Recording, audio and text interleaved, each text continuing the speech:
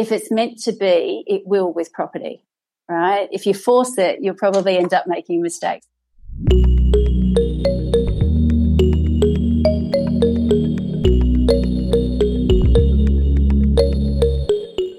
Well, thank you for joining us. I am Adam Masters, the host of the Simplifying Investing series. It's great to have you with us today. Now, if you've listened to the podcast before, thank you for returning. And if you're joining us for the first time, I hope you enjoy this conversation. In today's episode, we're going to take another look at the property market and specifically where things stand in 2022. Now, according to CoreLogic data, last year we saw a rise in Australian home prices to the tune of more than 20%. This was the fastest annual increase since 1989. Now, our friend AMP Capital Chief Economist Dr. Shane Oliver wrote last December that this surge was driven by a combination of record low mortgage rates, multiple government home buyer incentives, pent-up demand from COVID lockdowns, and an element of FOMO, or fear of missing out, among other things. Now, price rises are expected to slow to 5% growth this year and are expected to fall 5 to 10% in 2023. Now, to help me understand where things are, I'm joined by one of my favourite guests. She's from Jade Financial Group, Di Sharman. Thanks for being here. Thank you, Adam. It's great to be back. Now, before we dig in, listeners, here is a quick reminder. This podcast is general in nature and hasn't taken your circumstances into account. It's important you consider your personal circumstances and speak to a financial advisor before deciding what's right for you. Any general tax information provided is intended as a guide only. All right, Di, great to have you back. Let's jump into things. One of the major reasons that forecasters are predicting a cooling in the market is, of course, worsening affordability. And I'm sure many Australians out there still dream of owning their first home or being able to afford an investment property. Di, as a financial advisor, what are you hearing from your clients? Are the people that you deal with in the same boat as others where affordability is the main constraint? I look at it, absolutely. And sometimes it's a little bit depressing because, we've got our younger generations that, they really want to get into their own homes, and it's a little bit more challenging in the current market for them with affordability, as you said. And then we've got the other end of the spectrum where we've got investors who are ready to let go of their investment properties and are quite pleased with how that's panning out for them as well. But I do reflect the other day, and I was with a client that was, telling about, their situation, and I said that, our kids are a little bit depressed because of this current pricing to, point to get into the market. So it is something I get the feeling that there is a little bit of, oh, really? I only just got to this point now, I've got to save more, or I think that it's just beyond me. And I totally understand that. And it must be, for some of our, Southerners in, Melbourne and Sydney, that must feel that way. And of course, for anyone who isn't familiar, you are based up in Ipswich. That's why you say our Southerners there. Yes. But yeah, no, of course. And it sounds like it's a common frustration no matter where you are across Australia. But I definitely hear it from my friends here. I live in Sydney, of course, and a lot of my friends here in Sydney are just absolutely up in arms about the current property market here. But that's all part of the broader story. Di, for those of us who may be considering dipping their toe in the property market this year or beyond, what is your advice when it comes to, I guess, securing that first home loan? Again, yes, we can feel a little bit like, oh, gee, this market's gone away. But one of the things that to go into the property market, whether as an investor or as a first home buyer or, upgrading, whatever part of the journey you're on, you still got to be planning and be prepared. So at the moment, it's like, oh, okay, that planning might have just taken a little bit longer to do, or you just wait. And what are you going to do in the meantime? So it really is getting your ducks lined up, doing as much research as you can, maybe realigning some expectations. As I said, Ipswich, different price market here, as opposed to some of the other suburbs that are around that are higher entry points. So I think that's a really important thing to do too, is that just because you're buying your first home doesn't mean it's the home that you're going to live in for the rest of your life. You've got to start somewhere. And I think that would be really good research for people to sort of start thinking about as well. And just thinking about, how do I go about, what is the language I need to learn too? So you might hear this thing called an LMI, that's, lending mortgage insurance. What does that mean? And I just don't think that there's not enough learning you can do before you start taking that step, because then you'll be more confident because you'll know what some of this lingo means, like stamp duty. When do I have to pay that? Building and pest inspections, all of these things that you need to become familiar with. There's probably some money to be made in a little pocket guide of acronyms and whatnot for first home buyers. Maybe that might be a little side project for you and I to discuss separately, Di. But anyway, we'll come back to that in another conversation. Yeah. Di, are there any common mistakes that people make when they, I guess, first approach this somewhat daunting idea of entering the property market? I think our biggest mistake is getting a bit ahead of ourselves, because there's a lot of, you said it earlier, Adam, FOMO. Right, I don't want to miss out on this, or maybe this will get beyond me. No, I should have jumped in now. And there's all of this sort of head speak, about got to go for it now, and you just might have needed to cool your heels a bit and taken a step back. Buying a property is an emotional driven sort of decision for us, especially when it's going to be our home. And so that's when you need to be even more mindful of, okay, maybe I need to let this one go. And, one of my previous team members, I just love that, her advice was, if it's meant to be, it will with property, right? If you force it, you'll probably end up making mistakes. That's what I find. Sometimes you just go down a rabbit warren, and then all of a sudden you find yourself signing off on something, and then you have the biggest buyer's remorse. And look, that's totally fine, I guess, when you're ordering Uber Eats, right? And you maybe order the extra spring rolls that you didn't need. But when you're talking about a property, it's a whole other ballgame, isn't it? So you don't want to make that same mistake there. I totally agree. It is a big decision, and I don't want to sound like it's over the top, but it's one that you need to really step back from and think through before you jump in. And of course, everyone's situation is different, so there's no one-size-fits-all answer to this next question. But I was going to ask you, how much debt should someone have or perhaps not have when they're looking to join the property market? Is there a simple answer here? I would love there to be. What it's going to come down to is your focus on this goal particularly. So affordability comes down to your budget and your cash flow. It really, if you want to take on more debt, then you've got to be willing to put more towards your loan repayments. The banks can be fairly generous in what they'll lend you. They'll say, well, you can borrow up to this amount, but what you've really got to do is step back from that and say, well, what is it that I can afford? And because you'll go up, this FOMO thing's amazing, because you'll think, oh yeah, I can't go out on Friday night with all my friends because we've got to pay the mortgage. And at some point in time, this is a long-term gig. This is not going to be over in a couple of years, Adam. You're going to be paying off this mortgage for probably 20. But so make sure you have a think about what is it that you're comfortable with and the balance with your lifestyle. Doing the hard yards, or what I call the spade work in the beginning, yeah, good idea. Do as much as you can, and that gives you a bit of freedom later. But sometimes it's difficult to see that, right? Yeah. And you never want to get overconfident, do you? Because you may be offered a certain amount and you might think, oh, absolutely, I could do that. But you never quite know necessarily what's around the corner, what sort of expenses you might have. So it's always good to maybe just play it a little bit safe and I guess keep the expectations of what you might be able to do in check and grounded. Otherwise, that's going to come back to bite you, isn't it, down the line? Yeah, well, I think about sort of treading through, like you're going through water, right? If it's around your ankles, it's easy. But once that water level starts coming up, then it starts getting a bit harder, and you certainly don't want to be putting yourself in that. You might be bobbing under every now and again going, oh God, financially I've just overcommitted myself. So I just think, be true to yourself on what your lifestyle is, and be ready to compromise. And you know what? It's okay to do that. It really is.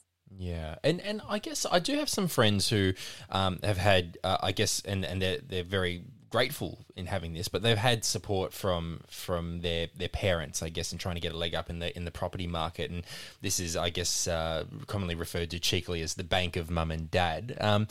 What's your advice to people out there who may not necessarily, for whatever reason, have that additional financial support? Is there anything that you say to them, or any advice that you can offer them to, I guess, help them try and navigate those first few steps to try and get into the property market? Look, I think you need to hunt down every possible bargain that you can get. If there's money on the table, like at the moment, with some loans, they're giving you cashbacks. With, government support, you can get assistance. With some builders, you can get assistance. Hunt them all down. there are ways that you can sort of bring together, 1,000 here or, whatever it is that you can find. And I call it free money. It comes in and you go, right, let's collaborate and do that. And, you might want to apply for adoption somewhere to these mum and dad banks too, But by and large, it's just really being savvy and being really money savvy with how you're building out, and give yourself a time frame. Again, I know it's sort of, the horse is bolted for me sometimes, Adam, but, start young. Oh, don't sell yourself short. Well, get yourself into these early savings habits, and then, it'll make that transition that little bit easier. But there is other opportunities out there, and I think you're right with a bit of a how-to on finding some of these schemes. The one that I love the most at the moment is the first home buyer scheme with your superannuation, that you can put salary sacrifice into your super, but you can get that money back for your deposit. Now, it's worth investigating that, but it's not going to happen overnight. And that's where the earlier you plan, the stronger position you'll be in. And there's all of these little things that you can pull together that will help you create, I guess, for your own bank of what you can do to help. 100%. You make a great point there. I was going to ask you, how important in your view is it for someone to have home ownership in terms of guaranteeing a comfortable retirement? I know for some older Australians, their path to home ownership might not necessarily have been as complicated as it is for, say, Gen Y or beyond. Can Australians afford to rent while relying on, say, the age pension and any super you may have in those later years? Look, it is possible. Again, Adam, I've got scenarios and clients that are in that position. It's tough, though, because the rent keeps going up. Your super savings may not necessarily keep up with that. You may not have enough super savings, because typically what happens is that the age pension is sort of your daily living costs, and then your super is used to pay for your housing. It's a doable situation. However, there's a lot of compromise and trade-off there on things that you won't be able to do. And we've had some really great research around retirement spending and things like that. But I think the thing for me is to be comfortable. Having your own home or some sort of certainty about roof over your head is incredibly powerful just for your well-being. It just, the Maslow hierarchy of needs. First thing is safety and security, and a lot of that means having a home. So some people like to have a caravan as their option, and they live in that. They're more mobile. It just depends on you and what you're comfortable with, I guess, Adam. But it is not. I won't say it's easy. People do it, but it's not the easiest without having your house paid off and then going into retirement just on an age pension. It's a tough gig. Yeah. And of course, we have been talking about people who are looking to break in for the first time, but there is a healthy portion of the Australian population who are already in the property market and may have some more flexibility around their property options. And one of the trends that I've seen discussed over the past year or so is commonly referred to as the sea change. So, with work from home more common, and many people are considering cutting back and possibly considering downsizing in their property, and perhaps even moving away from the city to greener pastures away from our central hubs. Is this something that you've seen yourself, and what advice would you offer to anyone looking to move outside of the big smoke? Here up there in Queensland, Ipswich is a beautiful part of the world, right? It is, and we're regional. We're 45 minutes from Brisbane, but it's a very good entry point price when you move away from those more urbanised areas, I guess, and that's appealing to some people. I think COVID has taught us around remote working and how that can work for your productivity. There's a lot of opportunities there to explore, I think. Our regional centres offer some really lovely spots. I live out in the country further out from Ipswich, in fact, Adam, and it's just lovely. As long as I've got the internet connection, anything's possible, right? That's it. So I think, look broader than perhaps that you maybe thought. And I think you're seeing a change in the way we all work and what will be sustained, post-COVID, if there is such a thing. What will the workplace look like? I think, keep your mind wide open on this.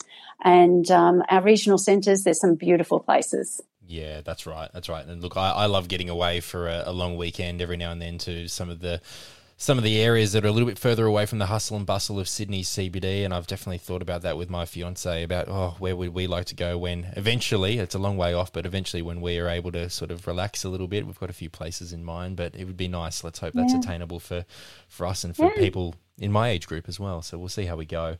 Good news is that this is a pathway that you can help direct in your age group too, Adam. So that's really good, that this is something that is there for us to see how we can take this out for a longer term view and see how we can make it work for people. And I think there's a lot of benefit for affordability, which is our issue today on housing affordability. Where's the entry point? And it's not just a number anymore, is it? It could be a place. 100%. And look, and also central to the message, I guess, that you're trying to share today is around the knowledge and I guess the value of financial advice. And I know, obviously, you would very much be an advocate for people seeking out financial advice. But I suppose when we talk about making sure that your finances are in order and that you have the right knowledge to enable yourself to make those important financial decisions, that financial advice and having a quality financial advisor who understands your needs and your aspirations in life probably will help you along with that journey as well, right? Collaboration is the core of financial advice and what we do. I think everybody just thinks it's the numbers, but there's far more to it than that. It's about strategies and life fulfilling, goals and what your aspirations are. And I think working with somebody in that space is kind of like having a personal coach to help you through those financial hurdles that you come across and navigate them, and just kicking things around, as well about, well, am I thinking about a sea change, as you said? Maybe I just need to get some advice on that. And that's what it is. It's about collaboration. So please go and collaborate with your financial well-being and future with a professional. You'll be rewarded for sure. And you're never too old or too young to engage with financial advice. That's what I've learned over the last 18 months or so. So yes, very important message there. Hey, Di, I understand anyone who is over the age of 65 years old or older, and that's at the time of recording. So we're speaking in February 2022 right now. I understand that age group, they can make what they call a downsizer contribution to their superannuation. Could you explain what that is for our listeners? I imagine that this might be beneficial to those who are listening who might be considering that move into a smaller or a more humble abode, for example. Yes, a downsizer is legislation that came in a number of years ago now, which for anybody over 65, owning your home for, I think it's minimum 10 years and things like that. So there's a couple of criteria you need to meet. Can actually add up to $300,000 each to their superannuation, no matter what age you are, which, well, obviously over 65 at that point. But good news, legislation has just passed that now is 60. Oh my God, this is brilliant. That's great. And that's from July 1, isn't it? So that's not too far off for people to be able to take advantage of that from a slightly earlier age. Yeah, so there is some limits on when you sell your property and how soon that money needs to get into the super. So that's something to speak to an advisor about. Make sure that how this strategy might be able to work for you. I just think it just provides so much flexibility for people to, if we think about this in the other lens, that the property market is up. What an awesome opportunity. I can cash out, top up my super, downsize my home, and then, extend the life of my money, which, that sounds like a great opportunity, and it has worked for a lot of people of late anyway. But this is even better now that the age has dropped down to 60, as you said, effective 1st of July. But please get planning on this. I know I'm boring like that, right? It's just like, please plan. No. It's like that prior preparation prevents poor performance. That's what this is all about. So please, listeners, get your plan happening, investigate, check this stuff out. Google's your best friend. Start being discerning about where you find your information, of course. But please, this is an enormous, and this has only just gone through, Adam. So I've been waiting for it for months, like last year. So I'm pretty wrapped, and it's now going to mean I'm very busy because I've been waiting for it to go through before I could help people out with specifics on their strategies. So good news, I guess, on that one. So please check it out. Champagne cork has popped, I think, in the Jade Financial Group office with that news being delivered. So yeah. I should also say, I would absolutely. The only thing I'm ever going to disagree with you on, I think, is your claim that's boring advice. I think you're absolutely making a really, really fair and important point. And again, I think you reach a certain point in life where you realize that financial advice and adequate planning is so crucial to ensuring that you have the standard of living that you want in retirement, and it's never too early to start planning for that sort of thing. So maybe boring to some, but definitely not for people who see the value out of that, I guess, when they do put that time and effort into planning ahead. Absolutely. We're the transition specialists as advisors. We help you transition through all different phases of your life. And I really encourage your audience to please engage. You never know what you can achieve with someone's help. That's absolutely correct. And Di, I would love to stick around and chew the fat a bit more with you today, but I am afraid we are out of time already. But I'm sure we will absolutely speak again on the podcast. I love having you on, and I just want to say thank you once again for joining me here on the Simplifying Investing series. And listeners, we've got plenty of timely topics to discuss throughout the year, so if you have enjoyed today's chat with Di, please ensure you subscribe to the show to keep up to date when our new episodes drop each fortnight. And a reminder before we go, all topics that have been discussed today are general in nature and have not taken your circumstances into account. So that's why we always recommend that you seek out tailored financial advice that's really relevant to your own financial considerations before making any important financial decisions.